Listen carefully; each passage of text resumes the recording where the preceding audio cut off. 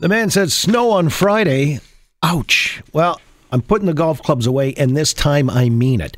Let's get around to the round table. It's that time, Wednesday afternoon after 6 o'clock, and joining me in the house, good to see Ernie Eves, the former Premier and Finance Minister here in the province.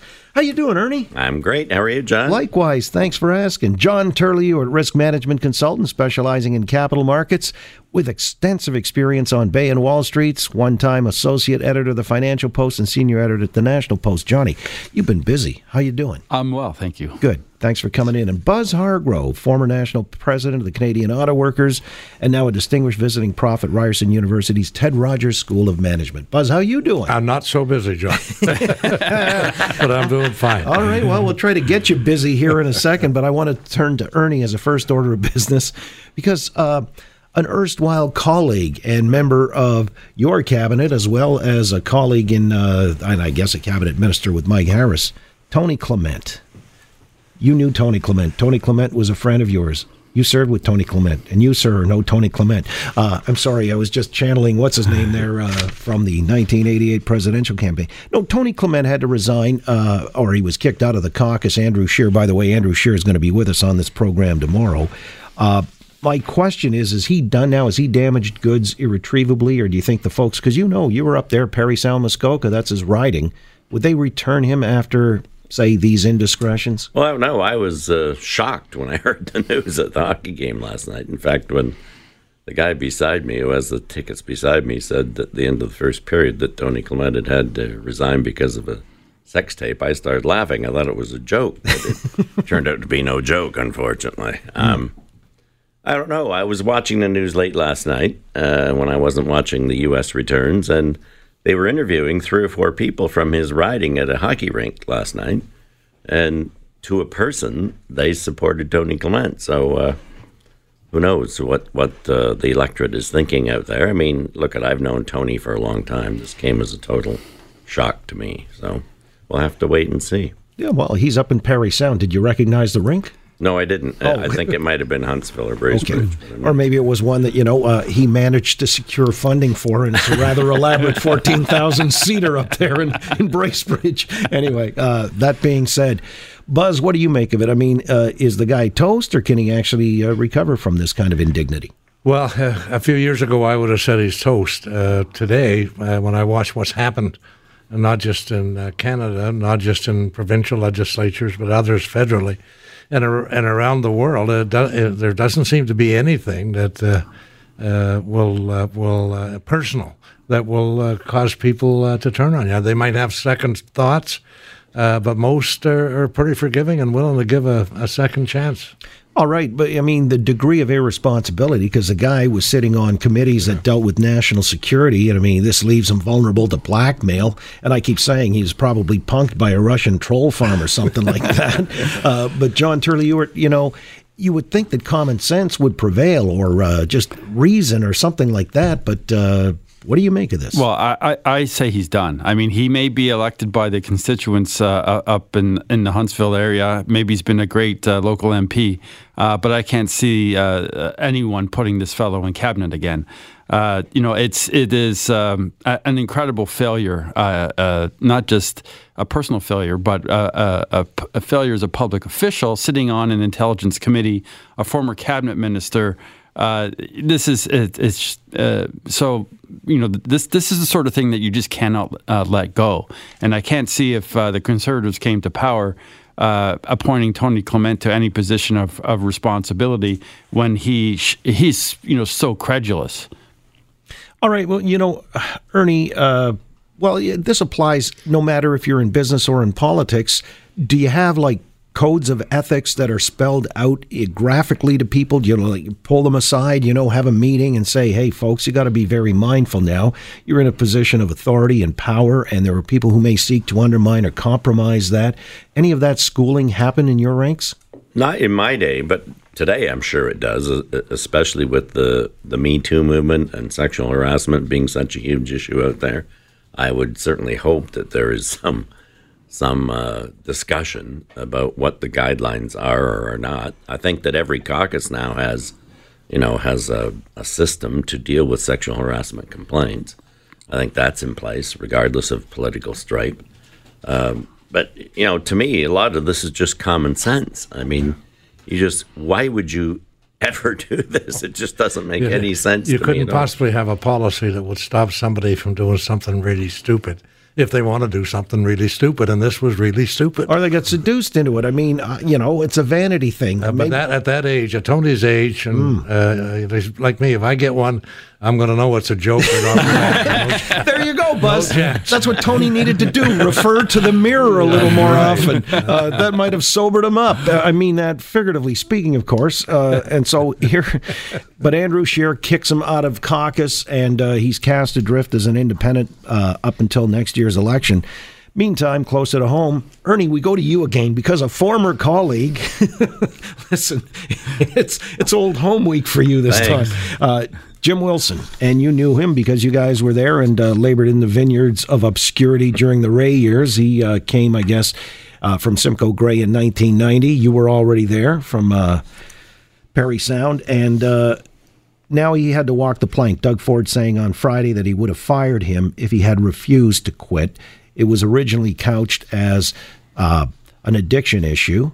And it's not that the two are mutually exclusive, but it surfaces that there were allegations as well of sexual misconduct. And Ford is being pilloried for the way he handled it by none the least being the NDP. Sarah Singh is the deputy leader. And she says that, Ford really mishandled it because he claimed to be protecting this victim or the person who made the allegations.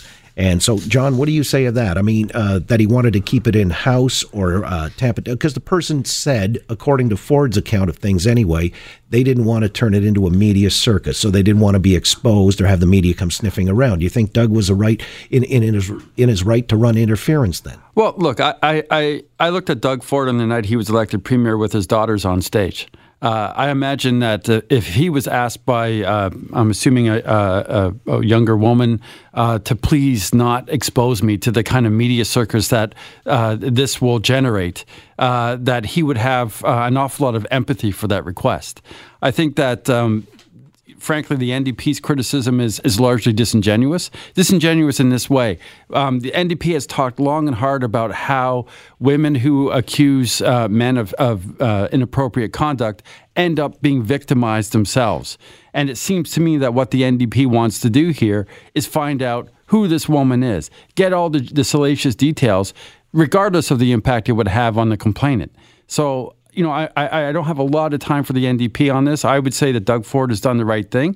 I say let's see the investigation go forward and let's see what the results are. All right. And if it's not a woman, does that change the equation at all, Ernie? No, it doesn't. No, it's sexual harassment. And I my problem with the whole thing is that anytime you decide you're going to fire or accept a resignation on your demand from a senior minister, and you think you're going to do that below the radar, you're kidding yourself. That can't happen. Once someone's involved like that, and the staff that work for political leadership throughout the country know that there's no way you're going to hide from this. And you don't do anybody any favors by saying, I'm just going to cover this up so I don't harm that person. That person is harmed by the actual incident, not by when it gets out or how it gets out. So you're obviously in disagreement with John. Yes, John thinks having empathy. So you can see a scenario where a victim would say, "Please don't do this, because if you do, I'm going to withdraw the allegations." Right? I don't want to be part of again a big media circus where people are looking at my personal life and accusing me of whatever. So I could see Doug saying, "Okay, let's do the investigation. Let's put this down to alcoholism or whatever the addiction would be, and let's find out what happened." And maybe you're right, Buzz. Like politically, it's naive to think that. But on the other hand, again, I would go back to this is a man who has daughters, who understands a situation that a younger person may be in who comes forward to complain, and especially in the light of everything that's happened with Me Too, and you want to do the right thing. Maybe he can be accused of being naive, but I don't think he can be accused of being wrong. But if he doesn't let it out, if he doesn't. He's then in a position where he's hard-pressed to say, I just fired one of my senior ministers. What'd you fire him for? Oh, for nothing. He just came in. He forced him to resign, and so it was a resignation. Well, That's the way it was. It's still a discharge. He made it very clear. If he didn't hand him the resignation, he was fired anyway. Right. Ernie, I'm kind of curious. I mean, you were there sitting in the catbird seat as a premier and the finance minister, right at the top of the food chain in the party, in the government. These kinds of fires attempted to be put out all the time, or do you think there's more of that these days? How was it handled, back when you were, or did you even know about it? Were there fixers, so to speak? Well, they're not always. I mean, there are several incidents I can think of. Who shall remain nameless? I was going to ask any names. That didn't deal with sexual harassment complaints, but other things like tax issues and whatever. And those things are taken very seriously. And the premier and the premier's office talk to the individual and take the appropriate action. Usually the individuals cooperate and resign. Or at least they step aside until there's an investigation completed. But they couldn't go quietly without making it onto somebody's radar. No, they could definitely not go quietly. And, to Buzz's point, I think the more open and transparent you can be about these things, the better off you are. Not just because it's the right thing to do, because politically, I don't think you want to get into the habit of trying to appear to be covering something up. Now, I take John's point. If the complainant here specifically said to Doug, I don't know what he or she said to Doug, but if they specifically said to Doug, look, I don't want this to become a public issue, then I think you'd have to take that into account.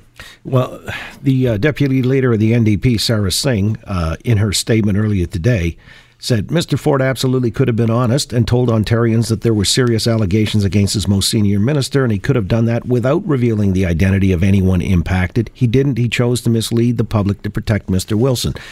It's not Mr. Wilson, I guess he was protecting. I think it was protecting this person making the allegations, or at least maybe not the sexual allegation part for Mr. Wilson. But the one thing I'd point out is, remember, this is the party that Patrick Brown got kicked out of. And as we found out later, the allegations against him were not as, they didn't stand up as they did in the beginning. Right. And so there may be a little bit of hesitation right away to suggest there's serious allegations as well. It may be, let's investigate and find out how credible this is with a third party. But would you have asked the minister to resign pending an investigation if you were maybe unsure about the validity of the allegations? So I would guess under this situation that there was enough evidence to ask for the minister to resign, or the minister was asked, did you do anything along these lines? And if the minister would have said something to suggest something wrong had occurred,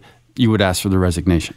All right. Want to keep it flying here, because when we talk about certain indiscretions or, things that may have been covered up back in the day, somebody gets tagged with a DUI, for example, you try to mitigate that damage and so on and so forth. Because there's driving now under the influence. There's zero tolerance for it, understandably. And we've got the case of Marco Muzzo, actually. He was up before the parole hearing earlier today. He was not granted day parole or full parole, even though he's 2 years into a 10-year sentence. He's the individual we know who killed the family of four back in 2015, just over 3 years ago, sentenced to, as I say, 2 years of a 10-year sentence. Up in Gravenhurst earlier today, this was the decision made. We'll come back, and there's a couple of questions that I have to ask as we throw it around the horn with Ernie Eves, John Turley-Ewart, and Buzz Hargrove on the Oakley Show, Global News Radio, 640 Toronto.